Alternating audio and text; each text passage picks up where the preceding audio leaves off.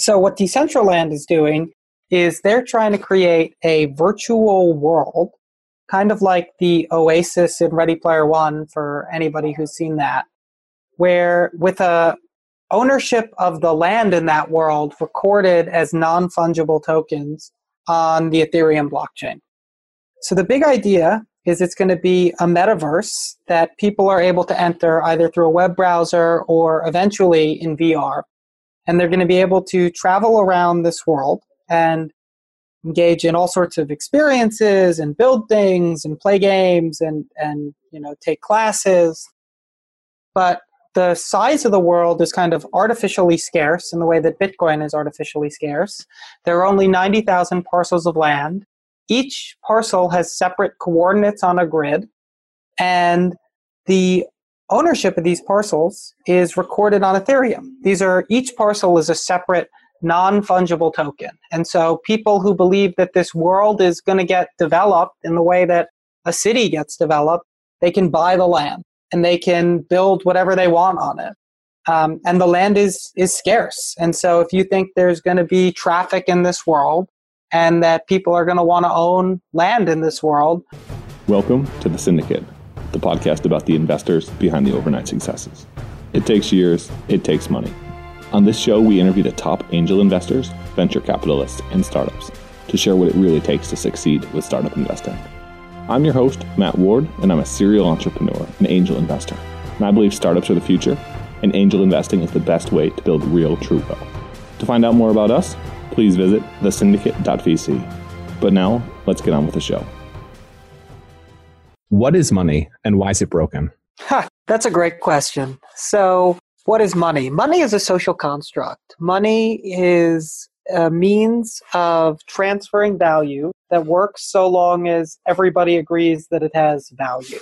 In general, it works pretty well for most of us here in the developing world, but in some places it doesn't work as well. And for some specific uses, it doesn't work terrifically well. One of the reasons it often doesn't work well is that one of its features is to not just be used to buy goods and services in the short term, but to store value over time. So people do work today and they want to be sure that they can use the proceeds of that labor in the future, and that value can diminish over time if the value of your money decreases. And one reason that happens is because the supply of money increases, which decreases its value. That's known as inflation. So that is a big problem in many parts of the world, and historically it's been a huge problem in many parts of the world. There are other reasons that money doesn't work that well. One is that we rely on people to tell us whether or not we can transfer it, and oftentimes those people take fees when we try and transfer it. So one particular case when this is problematic is people try and transfer money all around the world, right? And that relies on a complex web of institutions that we call banks to verify that we have the money we say we want to transfer and that we can do so. And in some instances, it can be quite slow and expensive to send money all around the world. So that is money. Those are some of the issues that we have with it today. And how did you get into this world of cryptocurrency where you seemingly want to reinvent money and a whole lot of other things? Yeah, so my story is, let me take a step back. I think people get into this world of cryptocurrency from a few different angles. Some people get super excited about the political ideas here, right? That you have this form of money that is beyond the reach of government, beyond the control of big incumbent financial institutions and banks.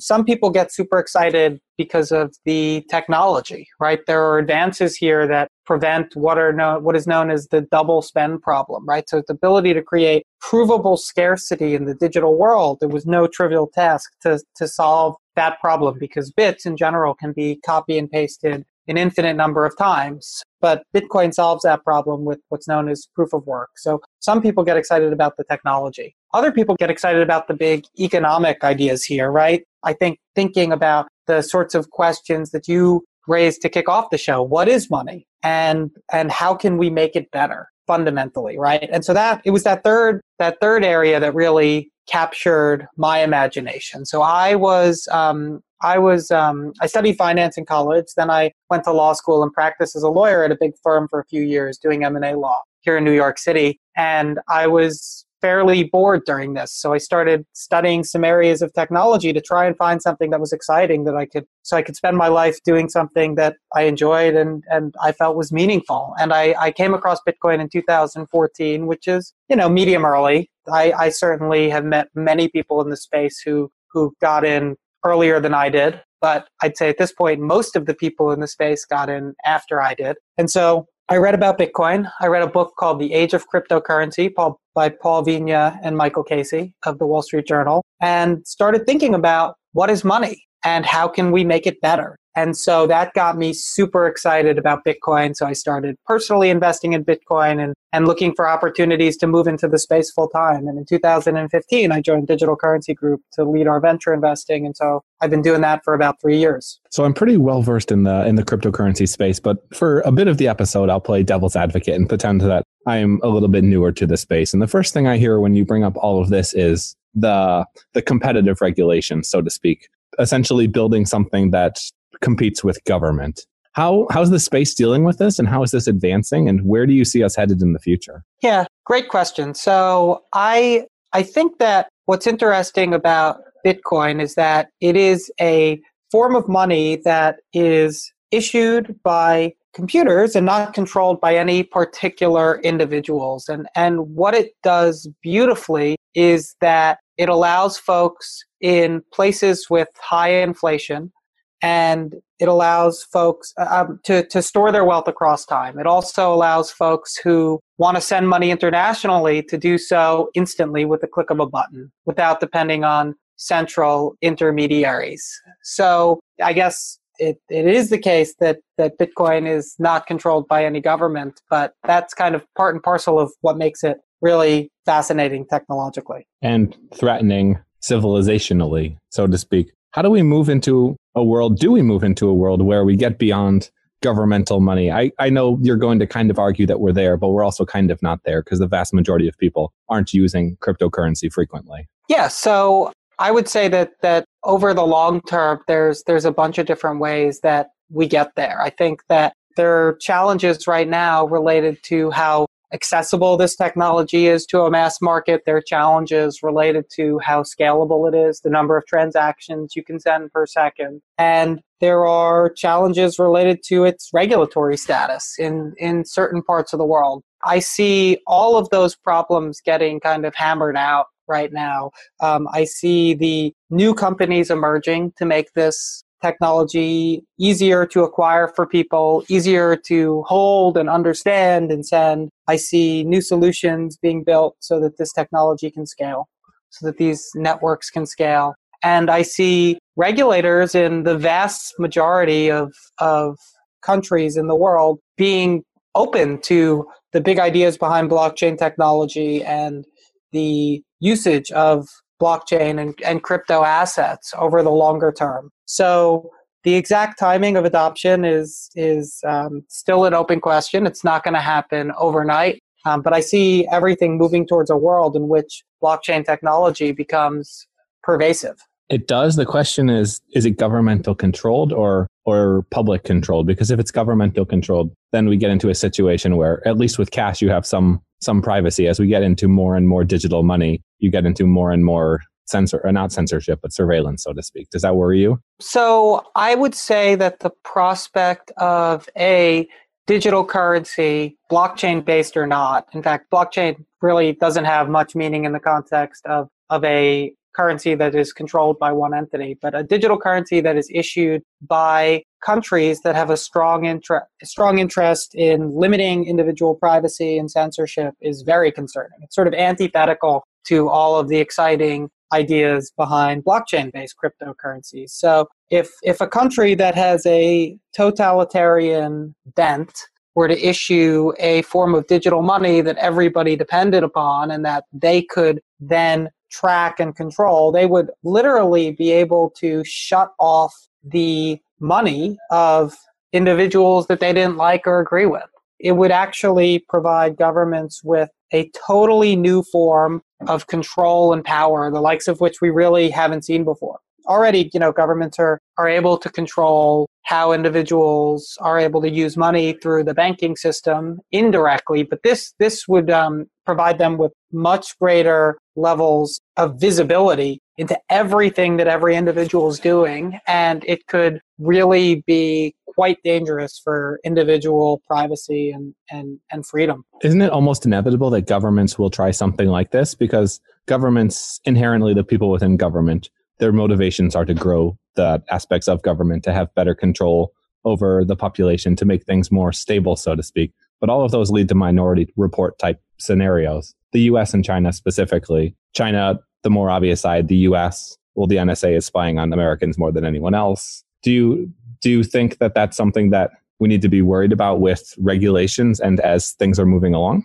So I think it's very likely that countries with a totalitarian bent will try this and move towards this. I think that is part of the reason that it's so important that technology that gets built that enables people to exist outside of those countries economically. I think that countries like the US, it's not necessarily inevitable that we'll move towards a system where a government-backed digital currency is the only form of money and the government has complete visibility into everybody's spending and savings. I think here freedom is a core value and there's all sorts of checks and balances, including our ability to elect politicians and the Constitution that might make that makes that scenario less likely. In places like Europe, individual privacy is paramount. So I do think these things will get experimented with all over the world, but we won't see them everywhere. How does GDPR affect cryptocurrencies growth? I know that a lot of the regulations in GDPR would affect a lot of businesses, but what about specifically blockchain companies? Frankly, it's not something I'm an expert on. US-based, we have some companies in Europe, but it's not something I've dug in deeply. So there's probably somebody better to answer that question. Not a problem. What are the most exciting use cases or companies that you're seeing today? Yeah, so I'd say we're seeing three big trends. All are geared towards making this new asset class more accessible and more useful. So the first big trend that we're seeing on the venture side is new products and services and businesses to enable institutional investing in digital currencies. So those include new institutional grade exchanges, new trading platforms that, the traditional hedge fund managers are used to, new data tools, and critically new custody solutions. Because today the custody solutions that enable institutions to hold cryptocurrency are insufficient from a technical and a regulatory perspective. So that's been a huge trend this year. We've invested in a bunch of companies that fall into that category. Another interesting trend is around scalability. So Bitcoin is and has done a terrific job of being this digital store of value, a new form of digital gold. And it works quite well, but it does a limited number of transactions per second. And there's some really interesting work being done around creating what are known as second layer scaling solutions, things like Lightning networks, to enable people to transfer Bitcoin, basically not directly on the Bitcoin network, but by reference to the Bitcoin network, thereby relying on the security of the Bitcoin network, but not being limited by the Bitcoin network's technical characteristics, which make it relatively slow and low throughput. So there's a lot of work around that. There's also some new networks that are coming out that are seeking at a base layer to create platforms that have faster and cheaper and higher throughput payments. So those are things like Hashgraph, and we invested in a project called Logos, and there's Ethereum certainly has a scaling roadmap of its own, but that's been a big trend. Another trend is around what I would call stability. So a lot of the big ideas around Bitcoin related to payments, they work well, but some of them are challenged due to Bitcoin's volatility. So one possibility is that the way that all these big ideas around cryptocurrency come to fruition is through a price-stable cryptocurrency. Basically, a cryptocurrency that lives on the blockchain, that supply of which is not directly controlled by any government, but which is pegged to a fiat currency. And so something like this could potentially work really well. And so we've invested in a bunch of projects on this front. So I want to jump back to something that you were talking about earlier. And before we do that, I realized, let's define blockchain for people that aren't familiar. What is a blockchain? How's the technology new, and why does it matter? Yeah, so a blockchain is a distributed ledger that allows a disparate group of individuals or institutions who may or may not trust each other to record transactions and to reach consensus about the order of those transactions without reliance on any single intermediary. So what Bitcoin enables is pure peer-to-peer payments that do not depend on a central intermediary telling you that you can send that money. So if I were to send you one Bitcoin, that transaction would get broadcast to the network of Bitcoin nodes. Those nodes would, using algorithms, validate and propagate that transactional data,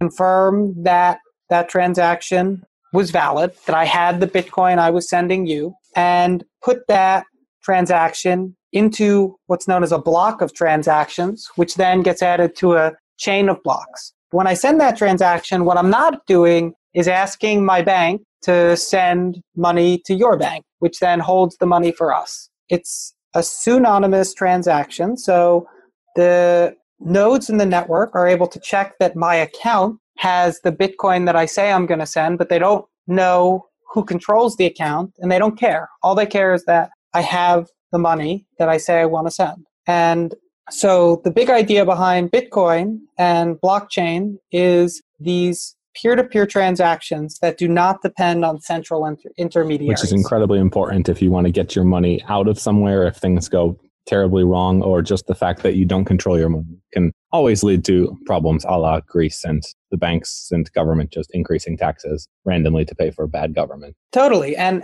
the friction of today's banking sector limits people's usage of money in a bunch of different ways. The banks screws you more than anyone else.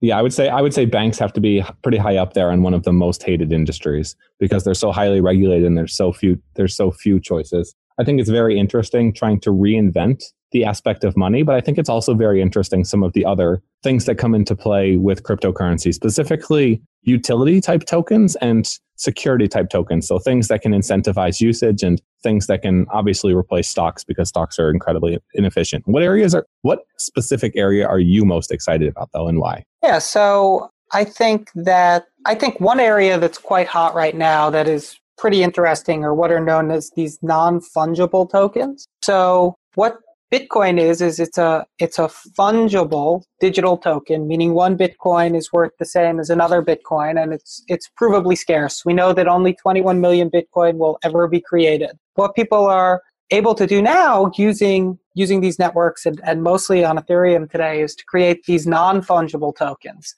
that are provably scarce assets that are distinguished from other assets. So the first application of this that we saw get mainstream adoption to some extent was CryptoKitties. Each digital cat that they created was separate and distinct from every other cat. And so there's a whole host of exciting companies that are being built now to create and issue non-fungible tokens on the basis that this provable scarcity and this ability to own and transfer digital assets will create huge businesses of some sort. So one project that we're big backers of that I love is called Decentraland. And so this one's a little off the beaten path, but I think it can explain this concept of digital scarcity pretty well. So what Decentraland is doing is they're trying to create a virtual world, kind of like the Oasis in Ready Player One for anybody who's seen that, where with a ownership of the land in that world recorded as non-fungible tokens on the Ethereum blockchain. So the big idea is it's going to be a metaverse that people are able to enter either through a web browser or eventually in VR. And they're going to be able to travel around this world and engage in all sorts of experiences and build things and play games and take classes. But the size of the world is kind of artificially scarce in the way that Bitcoin is artificially scarce. There are only 90,000 parcels of land. Each parcel has separate coordinates on a grid, and the ownership of these parcels is recorded on Ethereum. Each parcel is a separate non-fungible token. And so people who believe that this world is going to get developed in the way that a city gets developed, they can buy the land and they can build whatever they want on it. And the land is scarce. And so if you think there's going to be traffic in this world and that people are going to want to own land in this world, they buy these non-fungible tokens today. There's a whole host of other exciting examples of non-fungibles, but that's an area that we've been spending a lot of time and making some investments this year. How do you think about the difference between existing industries? So for instance, tokenizing real estate, tokenizing music. Napster killed music, artists got screwed, and now streaming services, basically the same. They get paid very little versus being able to sell original content. And then something like Decentraland, which is creating something totally new. How do you think about the opportunity sets for both of those? So it's a great question. I think that we will end up seeing more big applications and things that are totally new. The reason being, it's hard to use blockchain to create an equal or better user experience today as more centralized databases. So if you're trying to just create, a Spotify where every song is recorded on the blockchain and the royalties flow through using blockchain-based smart contracts, that's really cool in theory, but because the technology is relatively nascent, it would be extremely challenging to match or exceed the Spotify user experience. And I think it's going to be a while until the developer tools are in place such that one could build something like that that's good enough to gain mass adoption. However, where you move into entirely new markets, things that don't really exist today, where there is not an incumbent who has completely nailed the distribution game and the user experience, and where the blockchain is increasing the value proposition to end users, as with Decentraland, where you have this land that people can own and store and transfer, then I think you have the possibility of creating really big new businesses. What about something like a Brave or a utility token trying to incentivize, for instance, replacing a Facebook? I know you said it's not going to have the same type of user experience, but when do you think that could be possible? Do you think that's possible? And do you think the inherent network effects of monetizing usage or paying people to be players is eventually something that could overthrow some of the tech giants? Yeah, so I think that utility tokens are interesting. We are in the super early days of these things. I think some of the more interesting things that are getting built today are really protocols, so things like Filecoin. I think, one big open question today is on their regulatory status. So these things basically need to be treated as commodities, or it's going to be very challenging for people to actually use them, at least here in the US. I think that, the big ideas make a ton of sense. So it's an area that we're interested in. We've made a bunch of investments.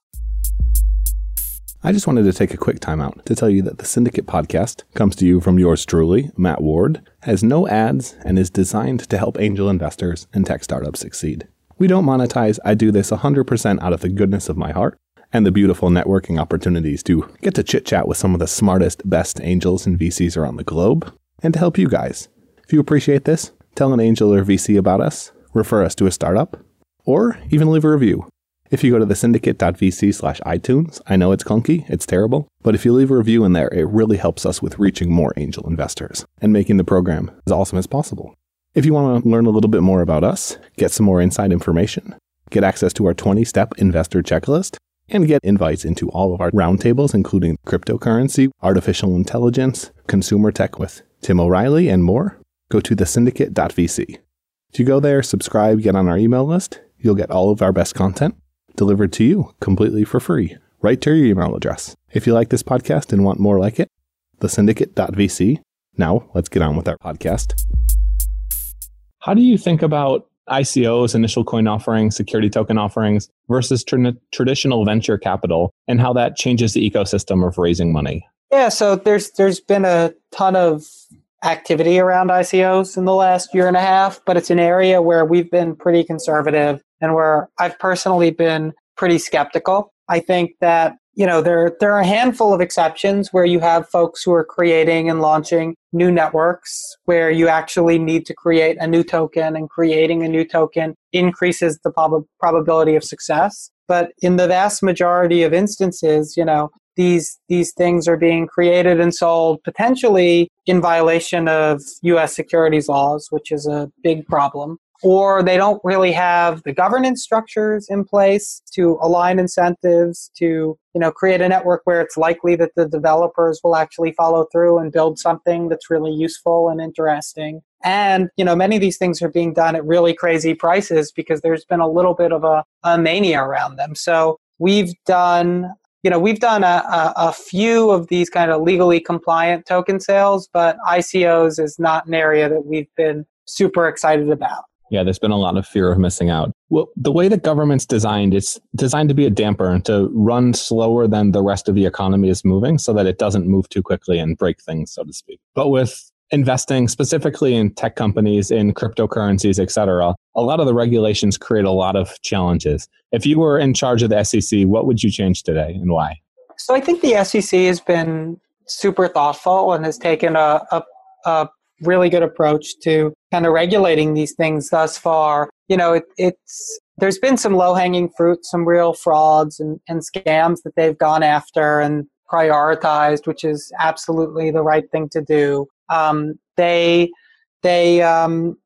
Certainly Chairman Clayton has made some remarks that, if something looks and acts like a security early on, it's going to be treated as a security, which I think is reasonable for them to say. I think that, they seem to be moving somewhat slowly and taking some time to learn about, how these tokens are going to evolve and how this market's going to be used. And in the meantime, the market has cleaned itself up to some extent. Most of the sales that are getting done today are Reg D compliant private placements to accredited investors only here in the US. And there aren't a lot of public crowd sales to unaccredited investors being done, which I think is, the SEC's primary concern, is making sure that people don't lose their savings on investing in things that they don't understand or being misled. And so, I think that the SEC's approach thus far has been really good. I think that if I had a magic wand, it's really up to Congress to create new rules. But I think that what we're dealing with here is a new asset class that has very different characteristics from traditional securities in many ways. These utility coins, in some ways, act like securities early on, but over the longer term, they're going to act much more like commodities. And so a new framework needs to be put in place so that people who are developing this incredibly innovative, powerful new technology know what the rules are. I think that's really important for the competitiveness of the US going forward and for the development of this technology. So I don't expect that to happen super quickly. I think that, the SEC needs to be measured and take their time. But I think that's what's really important here. One of the things we like to talk about on Fringe FM is not just your specific industries, but the converging industries that play a significant role. So what areas outside of blockchain are you most focused on and most affect your day-to-day? So we, as I mentioned, we're really excited about Decentraland and Decentraland is kind of like this project Second Life, which was a metaverse concept plus VR plus crypto. And so we've started dabbling in and learning more about VR because I do think some of the cross applications of VR and crypto are going to be super interesting. I think that VR is kind of this natively digital world that people are going to inhabit, and that cryptocurrencies and blockchain technology work really well in a natively digital world where you don't have kind of this friction of tying in the real world and what people refer to as the last mile problem. So if I want to send you, a payment in fiat internationally from here to, anywhere in the world, I have to convert my US dollars into Bitcoin and send that Bitcoin to you, and you need to convert it back to your local currency. But if we're existing in a purely digital world where we can exchange that cryptocurrency for virtual goods, it works much more seamlessly. So VR is an area that we've started learning more and gotten excited about. I certainly think over the longer term, there are going to be aspects of AI that affect every area of technology in life. And so certainly there's going to be some intersection between AI and the blockchain. There basically isn't any today, but it's an area that I personally try and follow because I know that it's gonna have huge impacts on everything, blockchain and other. Especially considering the scale. And do you see a lot of manipulated trading? I know if you look at the stock market, it's basically 90% bots that are trading. Do you see something similar in the crypto space? I don't, but I'm a venture capital investor, so I spend most of my time talking to early stage entrepreneurs who are building the future of finance and building incredibly innovative technologies that are going to transform people's lives. Most of the people I see moving into the space are mission driven and incredibly intelligent and kind of super excited about all the positive potential here. So you mentioned Ready Player One earlier. I imagine you've read the book or seen the movie? Yes, indeed, both. Do you think we're headed towards a similar type world? Do you think we're headed towards something different? And if so, how? So I think over the longer term that it's totally inevitable that something like the Oasis in Ready Player One, which is the virtual world that they inhabit, is going to become extremely popular. I think VR technology is early. I think the hardware is imperfect. It's not that enjoyable to be in a headset for a long period of time today, but the hardware is going to get much better. AR is going to see pretty solid adoption, I think, over the next 5 years. But over the longer term, I think VR is going to win because it's much more immersive and much more emotionally powerful. And so I think that you're going to have these metaverses that people enter into that you can think of as new social platforms like Facebook and Instagram and Twitter. They're going to be places that people enter from their computers or from their headsets and that they go to interact with others and to have experiences. I think I don't know what the timing is on that. I think that in 10 years we'll certainly see some adoption on that front, but longer out it's inevitable that people are going to spend a ton of time in these worlds. Have you seen the Magic Leap demos? I haven't, but I've heard from people who have, and all of them have said it's mind-blowing. There's some articles online now that walk you through it. It looks pretty spectacular. I think AR and VR will ultimately be merged. You can turn one or the other. It makes no sense to have two different types of headsets. But I can definitely see the VR implications with blockchain. Is Decentraland trying to build out a full e-commerce type system, or just the part and parcel kind of monopoly mixed with Second Life? So it's a platform. So, they've created the world, but the world is community owned, as I mentioned. Anybody can buy or sell land in this world and own a parcel. And the ownership of that parcel is recorded on the blockchain. They hold it in their wallets. And then it's up to the community to build experiences in the world. So any developer can buy a parcel and build anything they want. So people are building, virtual concert venues and virtual casinos and universities and esports arenas and basically anything that you can imagine.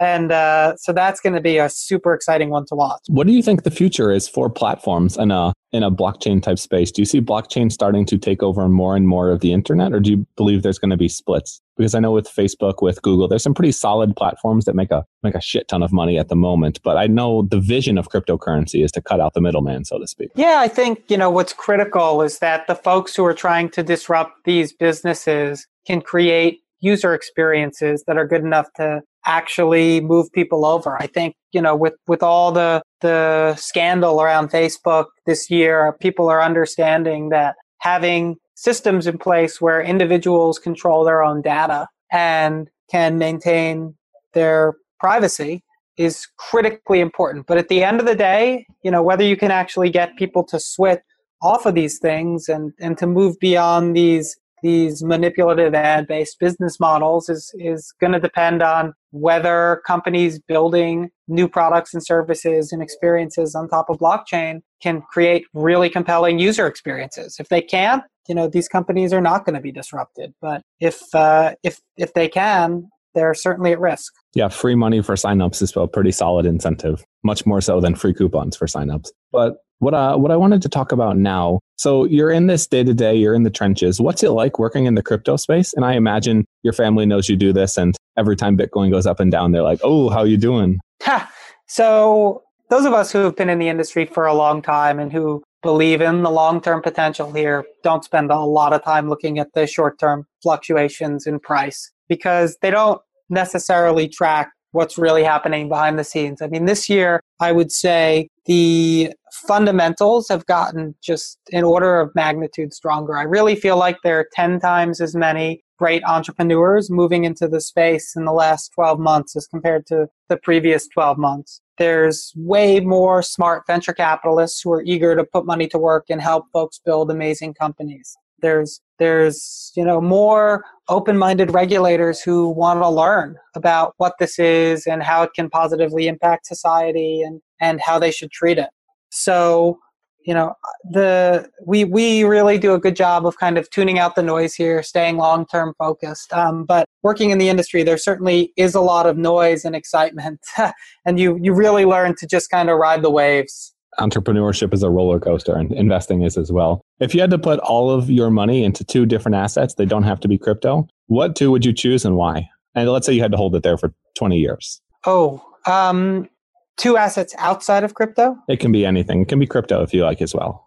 Yeah, I mean, I'm a big believer in Bitcoin, so I certainly would put a lot of money in Bitcoin. The other thing that I would probably look at if I had the time is making some interesting investments, long-term investments in real estate. So, another huge trend in technology right now is autonomous driving. And I think within 20 years, we're not going to be driving ourselves. And what that means is we're going to have much less traffic and people are going to be able to commute without having to drive much more seamlessly. And so what that's going to mean is that our cities are going to get completely reshaped. Where people want to live or where it's convenient to live is going to change. So, I don't know specifically what that means, and it might be a touch early to start making some investments based on that. But I think, smart long-term real estate investors should be thinking long and hard about how autonomous driving is going to affect this industry. Definitely. How do you look to investors in other industries to influence your own investment decisions? It's a great question. I love to,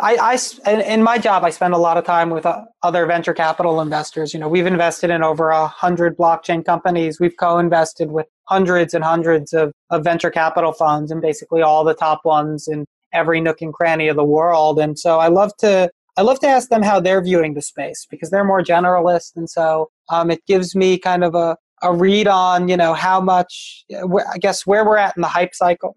A lot of the time I get most excited when folks outside of the space are most pessimistic in some ways. I actually think that, folks who are less into this, when they get super excited about everything that's happening, they tend to be a little bit off the mark. When more folks are kind of level-headed about what's happening, I think that's when there are better investment opportunities. So that is certainly one thing that I kind of look at.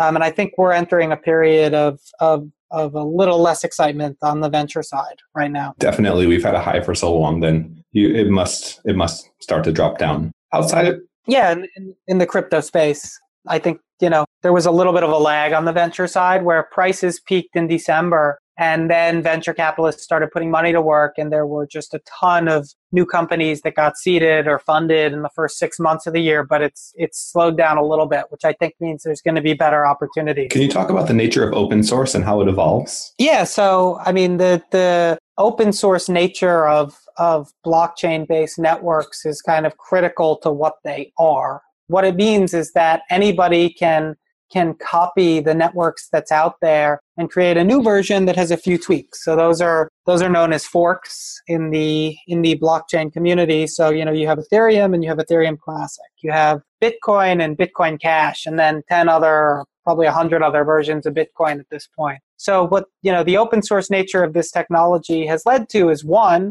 trust, because everybody can review the code and people are welcome to become part of different developer communities. But two, it's led to a tremendous amount of innovation because people can copy it and try and build better networks and better products on top. So I think the open nature of this technology has been absolutely critical to it. One interesting counterexample is a new network called Hashgraph that we're actually investors in, which is creating a distributed ledger network that's technically not a blockchain, but it's a payments network. It's called a DAG. And so they actually are not initially open sourcing the code behind their new consensus algorithm, because their concern is that, they don't want to lose control of the code in the network. They also don't want people forking the technology that they've built. And their thinking is, that forks in the blockchain space have not necessarily been a good thing. So this is a topic that people have debated.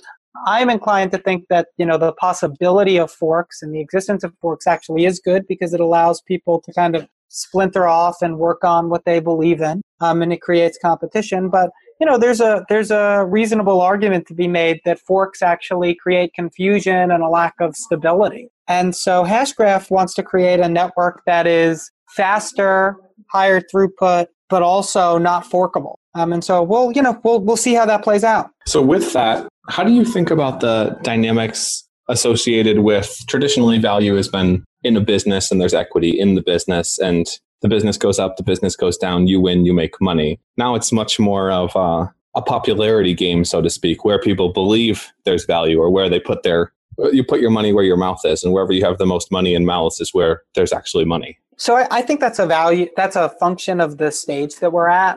I think, and certainly, what people are excited about today will affect where developers build products and services and tools. But over the longer term, it's going to be the networks that have the most buy-in, but also that have the most utility, that thrive and go up in value. So, for example, today Ethereum has a tremendous amount of developer support. There are thousands and thousands of developers who have built things on Ethereum, and these other competing smart contract platforms have a tiny fraction of that. But Ethereum is not scaling today. It really doesn't work well today because it's limited in the number of transactions per second that people can do. It also is hard to write very secure smart contracts on because of the type of programming languages that it uses, Solidity. So it's easy for developers to write code on Ethereum, but it's also easy to write code that has bugs in it and leads to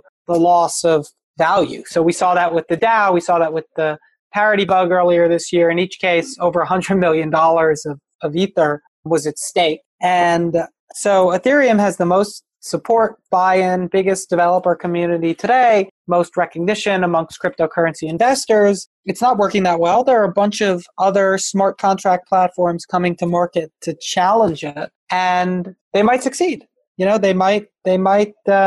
If folks are able to build the mission critical applications that they want to build on these other platforms, it could take a ton of the market share from Ethereum. So it's not just going to be about kind of early popularity. It's going to be about which networks function the best. One of the biggest problems I see is not just which networks function the best, but which have the proper incentive structure set up long term. So for instance, with a startup, you start a business and you're going to end up doing something completely different for someone else completely different in a longer time frame than you ever guessed. And things just change, and everything, as we said before, entrepreneurship's a roller coaster and it all goes to shit. Well, how do you plan it all ahead of time when you have to write a white paper and design an algorithmic-based system that's supposed to survive inevitably?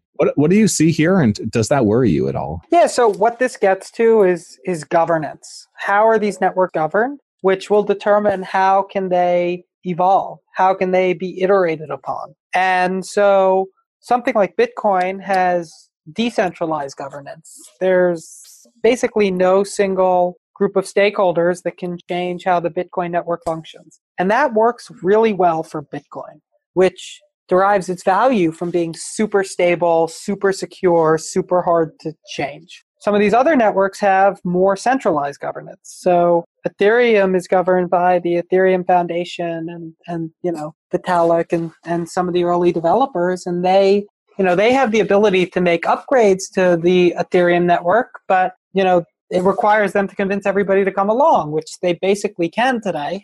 So they are able to iterate. Some of these other networks, they really have been launched by teams and they don't even have communities behind them. And so they can certainly force through hard forks and changes to the networks as they please in the meantime. And some of these networks are trying to bake governance into their protocol so that different groups of stakeholders can vote on how things evolve. So actually, Decentraland's a pretty interesting example of this. So it uses the blockchain in a few ways. I really only mentioned one before, which was recording virtual land ownership. It also has a native cryptocurrency called Mana, but it also has, or it's going to have, decentralized governance. So effectively, the Mana holders and or the landowners and or the participants in the decentralized land ecosystem will be able to vote on what the rules are, which might mean what are the zoning regulations in this virtual world, or what are some of the laws, what are for behavior in this virtual world. And so the project will evolve based on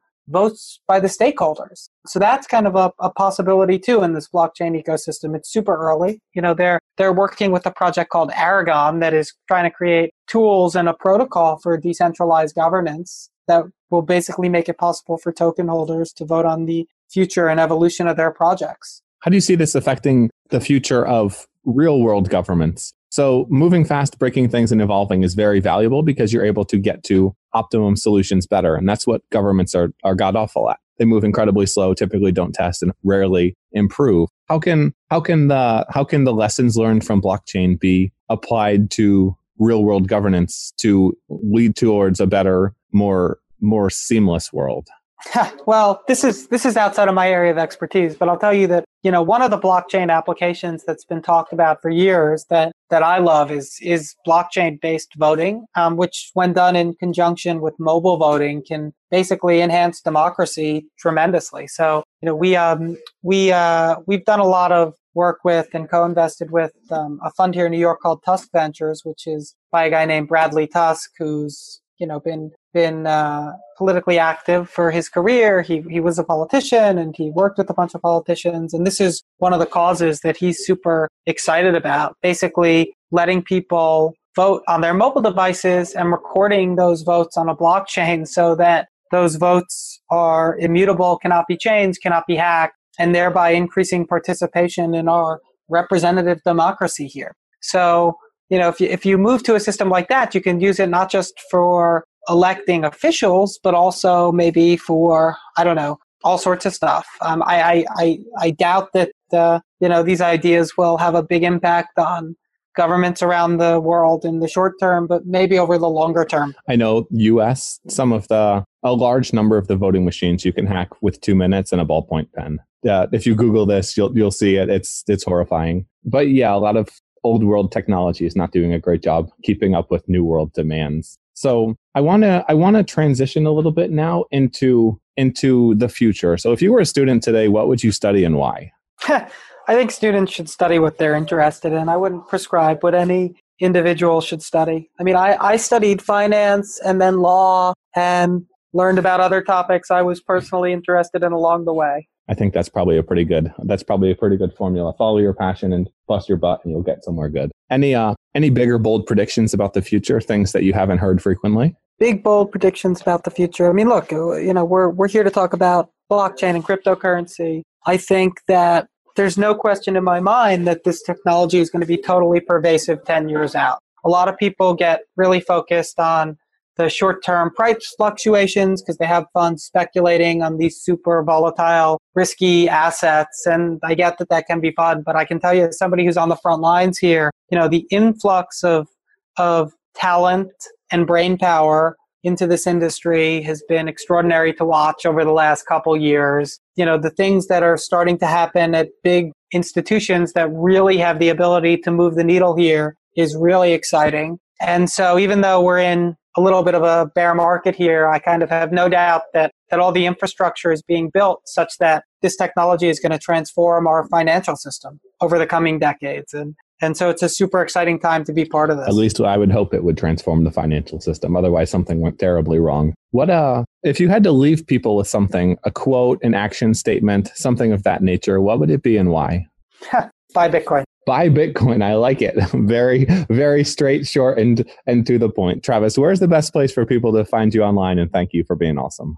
Yeah, sure. I'm on Twitter. Travis Scher. My name, easy to find. Awesome. Thanks for coming on today, Travis. This has been a lot of fun. Thanks a lot, man. Thanks for tuning in, guys. Have a great day. Thanks for listening to The Syndicate, the podcast where angel investors and VCs go off the cuff and discuss the ins and outs of the venture ecosystem. We're here to share the tips and tricks of the best in the business, because startups and tech make the pie bigger.